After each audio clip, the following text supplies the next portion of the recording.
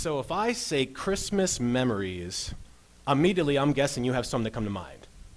Memories of things that have happened in the past, interesting stories from Christmas. I know for me, immediately I think of a time when I was a kid and my dad being a pastor, we were at Christmas Eve worship, and then we were driving back, and we were in northern Minnesota, up by Fargo, North Dakota, but on the Minnesota side, and there was a blizzard, and my older brother had to get out of the car and walk ahead of us for a while because we couldn't see the road because there was so much snow, and now I have to imagine what a white Christmas is like. When is the last time we've had a white Christmas?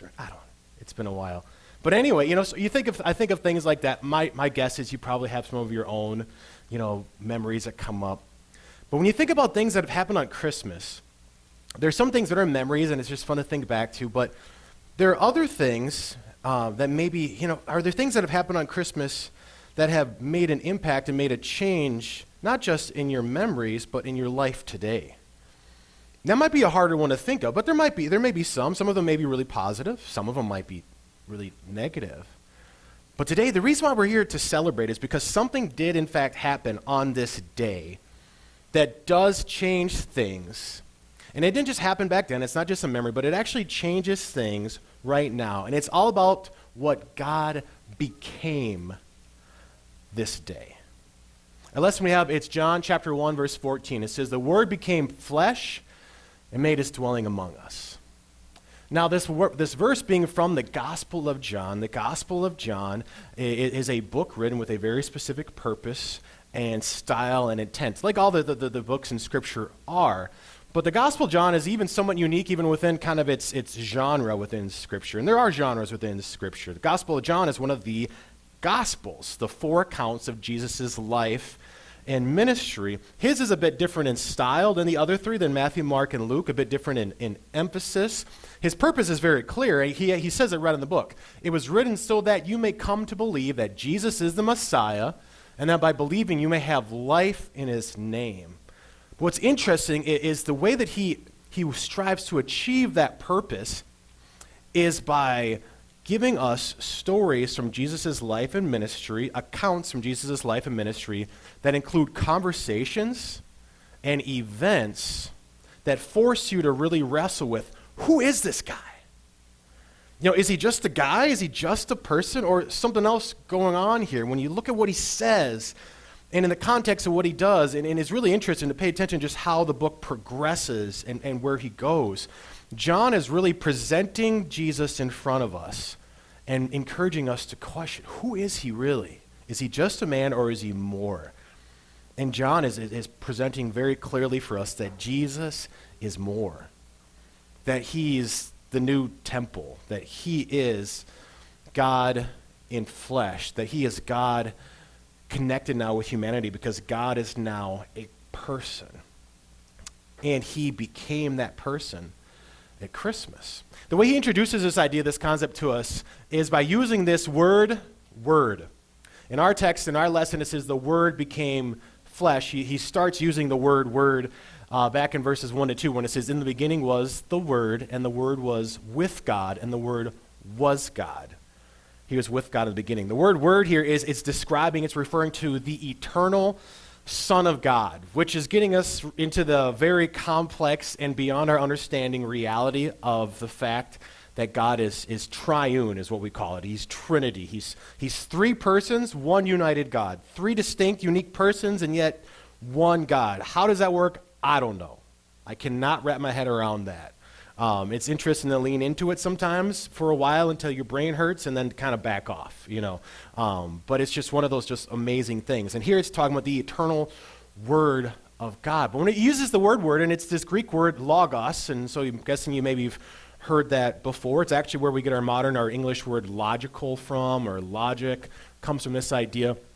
It's describing the expression of one's thoughts or ideas, their will or their plan. That's what it's referring to. There's another word in the original language here that's just for like the sound that you sounded something. You said a word, you uttered it. This word is more than that. It's describing the expression of an idea. an expression of someone's thoughts, their purpose, their will. It's kind of like, so you have something in your head, but then it takes this next step. It goes into the Word. But then the Word in Scripture, God's Word, isn't just an expression of an idea. It actually then accomplishes that idea. Because if you go through, and especially when you look at the Old Testament, you see the Word of God, it does stuff. Like I can say, may it not be, how cold was it this morning? I could go ahead and say, let it be warmer than 7 degrees, and nothing happens, right? The Word of God is the exact opposite. God says whatever He wants it to be, and it does. God said, let there be in the beginning, and boom, everything is created. The Word of God does stuff. It accomplishes things. So the Word of God is really, it's the expression of God's idea, of the Father's mind, of the Father's purpose. His thoughts expressed in a way where they then do things. So in other words, the Word of God accomplishes the mind of God, the ideas of God. The eternal Son is the expression of the mind of God, which then does what God wants to do. And in our lesson, we're told that the Word became flesh. So the eternal Son of God, who is the expression of the mind of God, which then accomplishes the purposes of God, the eternal Word of God, Son of God, became a person. This is one of those things that we celebrate every Christmas. We talk about all the time. I grew up in a church, and this is one of those things, yeah, God became a person. And so we could kind of get familiar with this, but man, we need every year to just lean back into this a bit, because the reality that God could become a person is just mind-blowing.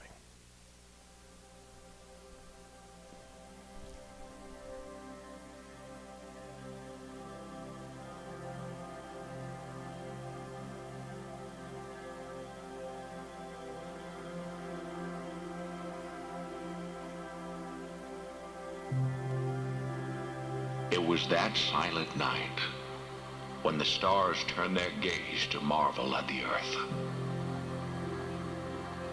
When the heavens gathered breathless round a lowly stable. When a young mother wept tears of worship, falling on the baby in her arms. And the song of the earth arose in Bethlehem, soft as the tender beating of his heart. And all was calm, all was bright. Yet could this be the same God of Abraham, the conqueror of Israel? This baby, this fragile life? Is this child the one who burned his name in rapture across the gasping skies? Whose voice spoke the oceans into crashing rhythms? Who crafted the mountains into guardians of the firmament? Whose hand ignited the thirst of the deserts and the warring surge of the elemental hosts? Who breathed life from dust, broke the oppressor's rule, scattered the chains of his people like sand, and led them through the wilderness with a pillar of flame? Is this child the one whose presence billowed thunderous on Sinai's peak? Who surrounded Job with the roaring wind, stood defiant in the raging furnace, wrote judgment against tyrants, and blazed on the lips of the prophets, scorching history's pages with the fury of his might? Could this be the same God who chose to come as the vulnerable king, setting his throne on straw and manger, drawing forth the tears of shepherds, receiving the gifts of wandering travelers, his fame unknown in this world?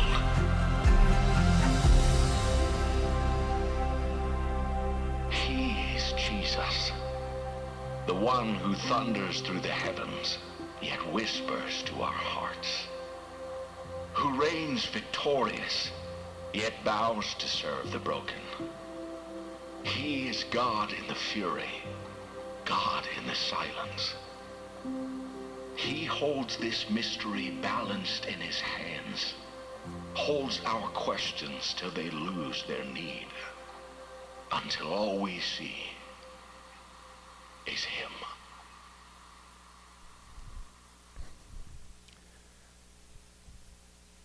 Now that video, it gets our thoughts going, but I mean, you could just take, it just scratches the surface. You could just go so much deeper and just what it means. I mean, so I first started doing this when I was in high school, when I worked 3 summers on a mink farm, which is a really terrible job, by the way. Like, if you really want to encourage someone to, like, you know, learn the meaning of hard work, like have a teenager work on a mink farm. But anyway, I'd be there, and I spent, anybody else, any familiarity with a mink farm? I don't know, maybe, okay. But anyway, probably the worst part of it for me was I'm this really social person, and they would say, all right, Nate, this is your job. There's, 35,000 minks, so when you get done with this job in 2 weeks, come and ask me what I should do next. So I just spend all day, just me and these stinky biting mink, right? So I would ponder the greater things of life, and I would ponder things like eternity and stuff, right? And I don't know if most 16-year-olds do that, but I did that. This is the kind of thing that I did, and then I'd get bit, and then I'd get snapped back to reality. But in the meantime, I would ponder just eternity, or just how, like, the universe to go and go and go. I mean, I came to realize that eternity is one of those things that I cannot wrap my head around, and yet it has to be real, because, like, I cannot imagine not being a beginning, how something can go on and on. I cannot get my head around that. And at the same time, I can't fathom things ending. Because, like, if there was a stopping point, well, like, in my mind, there would have to be something before that, and then something before that. Or, like, I think about the universe, like, things would have to go on, and, like, let's say if the universe ended at a wall right here, there'd have to be something the other side of it in my mind. Right? There can't be nothing. There has to be more, always. And so it's this thing, like, eternity has to be more. There has to be more of the universe, even though I cannot wrap my head around it. And what we talk about today is that the God who is that eternal, who is more, and more, who is above time and space, at a point in time entered a womb and became a baby. Like the God who is above time at a point in time became a person. The God who is above all things and created all things became part of his creation. I mean, it's just, like I said, think about it till your brain hurts. And then go eat Christmas dinner. It's just one of those amazing things. And it's amazing as it is to consider what God did and how God did it. It's even more amazing, or maybe just as amazing, to consider why he did it and what he came to do. I mean, why did the eternal Son of God become a person in the man Jesus? Well, our lesson, it says that the Word became flesh and made his dwelling among us. And the word dwelling, it literally means to set up a tent. A way you could translate it would actually be that he tabernacled amongst us. And the word tabernacle, if you think of your Old Testament, should light up a connection here, because the tabernacle in the Old Testament is the most famous tent in the history of the world. The tabernacle was that tent that God had his people set up so that he could come, that big, powerful presence in the Old Testament, the big pillar of cloud that would lead during the day, the pillar of fire that would lead at night, would come and rest over this holy place in the tabernacle. And then the people can know that God dwelled among them in their midst at that holy place. And that God was with them, that God was for them. And because of what took place in that tabernacle, they could be confident, they could be reminded that they were on good terms with God, that God had made promises to bless the whole world through them. The tabernacle was this incredible peace for knowing that God was with them and that they were partnering with God as his people. But part of the tabernacle and part of what took place in there was something we talked about actually quite a bit a couple weeks ago when we talked about how Jesus was the greater priest. In Cottage Grove, we had this graphic here with the door, with kind of the entering habit. I shared the message there. Pastor Krause was here, and we talked about that function of the priests, how they would go into this holy place. But do you remember what it was? What was the key thing that they had to do when they went there? What did they bring into the holy place? Do you remember? Sacrifices. They had to bring sacrifices there, first for their own sins and then for the sins of the people. They got to cleanse it and to have there to be justice, for there to be a holy place where they can meet with God. Jesus is that greater priest because he didn't have to bring his own sacrifice because he's perfect. He is the sacrifice. He's the one who lives forever and so on. We don't need to go back through that all today. If you want to review it, those sermons are always on the website and on the app. You can go back or on the podcast, you can check them out that way. But the important note for us today is that they needed sacrifice to have this presence with God, to have this assurance with God. Why? They needed sacrifice because people had turned away from God, broke God's world, and instead of doing things God's way, people began to do things our own way. And really, naturally, we actually live and act as enemies of God. And one of the things we talked about some during the Greater series, and we talked about it when we talked about the Greater Prophet, was that, the big power of God is amazing if you know God is on your side. But when you see a big, powerful God who thunders in the heavens and everything, and you think you might not be right with him, he is terrifying. Because how do I stand up to this big, powerful, if I'm not right with him, this is a very scary situation. And you see that right away from when sin came into the world. Adam and Eve, they actually hid from the goodness of God. They were scared about the goodness of God and fearful.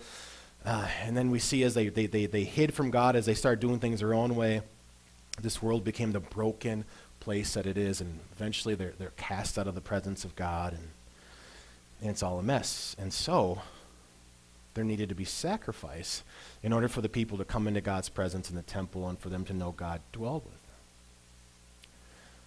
them. But Adam and Eve and the first people and every person who's ever born into this world besides Jesus since then, we don't live in God's presence, or we don't go into God's presence. We don't do things God's way.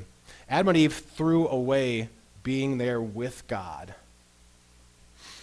And they threw out this incredible calling we had to be in his presence, to partner with him, to know this goodness and this grace. They threw that away. But even though we don't naturally act in a way where we live with God, God today decided to become a person so he could still dwell with us. Just think about that. Adam and Eve, in the beginning, they could dwell with God. They threw that away. They turned against God. They hid from God. Eventually, they're out of the garden. They threw away dwelling with God. But God, at Christmas, said, okay, if you're not going to dwell with me in a perfect world, you know what I'm going to do? I'm going to dwell with you in an imperfect world. He became flesh. He became a person. Because the eternal mind and purpose of God is to dwell with us. And if we weren't going to dwell with him in a perfect world, well, he entered this broken world. He entered the broken situation that Adam and Eve created and went into. And he entered the broken situation that would continue to plague the world afterwards. You go through the Christmas story, and there's reminders all over the place that Jesus was born into a broken world. I mean, he was born into a time that when Mary became pregnant, the first assumption of Joseph is that she was unfaithful. And you don't blame him. I mean, I don't know if you listened to the Christmas Walk podcast that I shared last week, but I mentioned in there, if my fiance came to me and said, I'm pregnant, but I wasn't unfaithful, it was God put the baby here, I'd be like, I am engaged to a crazy lady. All right, who says that, right? But that's the broken world we're in, though, because you assume, well, someone had to be unfaithful. We don't assume it's from God. And then you think about the whole story of her having to journey, as a pregnant woman to go to this town for this census, which, by the way, the whole reason why there's a census is because there's a hostile governing nation over them, the Romans, who's making this whole happen anyways, but that's a whole side story. They get there's no room for them to stay, and they end up having to have the baby by animals. I mean, and just this whole scene is just all about it. There's just difficulty all over the place. There's the fact that, when the wise men come, Herod is jealous. He's concerned about this child, and so he plans to kill the child. And when he finds out that the wise men didn't tell him where the baby was, he actually sends out, it has all these little babies killed. I mean, Mary and Joseph having to take Jesus to Egypt. I mean, the whole story is just reminders all over the place that God came to be with us in a broken world. And though we threw away living with him in a perfect world, he came to live with us in a broken world. You and I mean, sometimes we can look around the world, maybe especially this year, and anyone ever felt this year, this thought go through your mind, what in the world is going on? I know I have, at various times. What is going on in the world? It's just, man, things just seem upside down and broken and messy. And it's right in this world that God came to live. God says, you know what? My mind, my eternal mind, my thought is that I want to dwell with you, so I'm going to come to you and I'm going to be in your world. And I'm going to be here with you. And I'm going to become one of you. That's how I'm going to do it. I'm going to be born a baby. He became flesh, which it was a couple weeks ago when I was out hunting that I was thinking about Christmas, and then what should I preach on Christmas morning? That I kind of got off of that topic, and I was thinking about God and how he relates to us, and all of a sudden I had this incredible comfort that I experienced when I remembered that God knows what we're going through, not just because he's all-knowing. He knows what it's like to live in this world because he lived in this world. It's one thing to have someone just yeah, I get you, but when they go through the same thing as you, it's different, right? Jesus knows what it's like to live in this broken world because he lived in this broken world. And Jesus knows what it's like to be human because he is human. Your God the Son, is fully human. I mean, so if you're sitting next to someone who is of your household, go ahead and reach out and pinch them. If you're not, keep your distance. Just imagine, pinch somebody when you get home, okay? He is as real and as human right now as the person sitting next to you. I mean, he entered into this world and he became one of us. He's one of you. He gets it. Now, my skeptical brain will regularly go, okay, yeah, he gets it, but you know what? The thing that I think I struggle with the most living in this world is not just being in a broken world. I think the thing that I struggle with the most is my own sinfulness and my own sinful struggle. And I think, Jesus doesn't get that. Well, okay, no, he's not sinful, but he fought temptation, and when he went to the cross, he experienced and he took all the guilt and the shame that comes from sin. And so actually, better than we probably even realize it, he gets what it's like to be sinful. Not because he was sinful, but because he took our sin. He gets it. He is right here. Your God became one of us. And he became sin for us. I mean, he gets it. But he didn't just become a person so we could say, okay, now I know what it's like to live in a broken world. That comfort only goes so far. It's nice to know that somebody knows what it's like to hurt like you do. But there's another, but then we're still hurting. Here's the thing, is he absorbed all of our sin, and he took all the shame and all the guilt, not just so that God would come and dwell with people, but so that people can now again dwell with him. Because he took our sin, because he took our shame, all of it, all the justice, all the power of it was spent on him. There's nothing, that's what separated us from God. None of that's left to separate us from him anymore. It's all removed. Which means this whole ability to be able to live with God, not just to have him live with you in a broken world, but to know that you can live with him forever and that you can have life with him now, this is restored. In a new and deeper way. What happened the day? What became that day? When God became flesh, when God became a person, God and people in a whole new way were united. God always, the plan, the idea of God was that he wanted to dwell with people and to have people rule the world with him in his image. Now in a next level way, the ideas of God from all eternity have become realized, have become expressed, and have happened. Because God became a person to make that happen, and because God united himself to us and us with him. If God the Son is a person, then you and I can be assured that people like us, through faith in that person, can also be united with God. There is this union that has happened in Christmas, where these two that were distinct and separate are now united, are now one, God and a person, so that God and humanity could be united. What became this day? God became one of us, so that we could become united with him. That's what this day is about. The union of God and flesh, the union of God and humanity, of God and people. Let's ponder the depths of the fancy word for this is the incarnation. Ponder what it means that God became flesh, that God became one of us, so we could become connected to him. All because of what he became that day.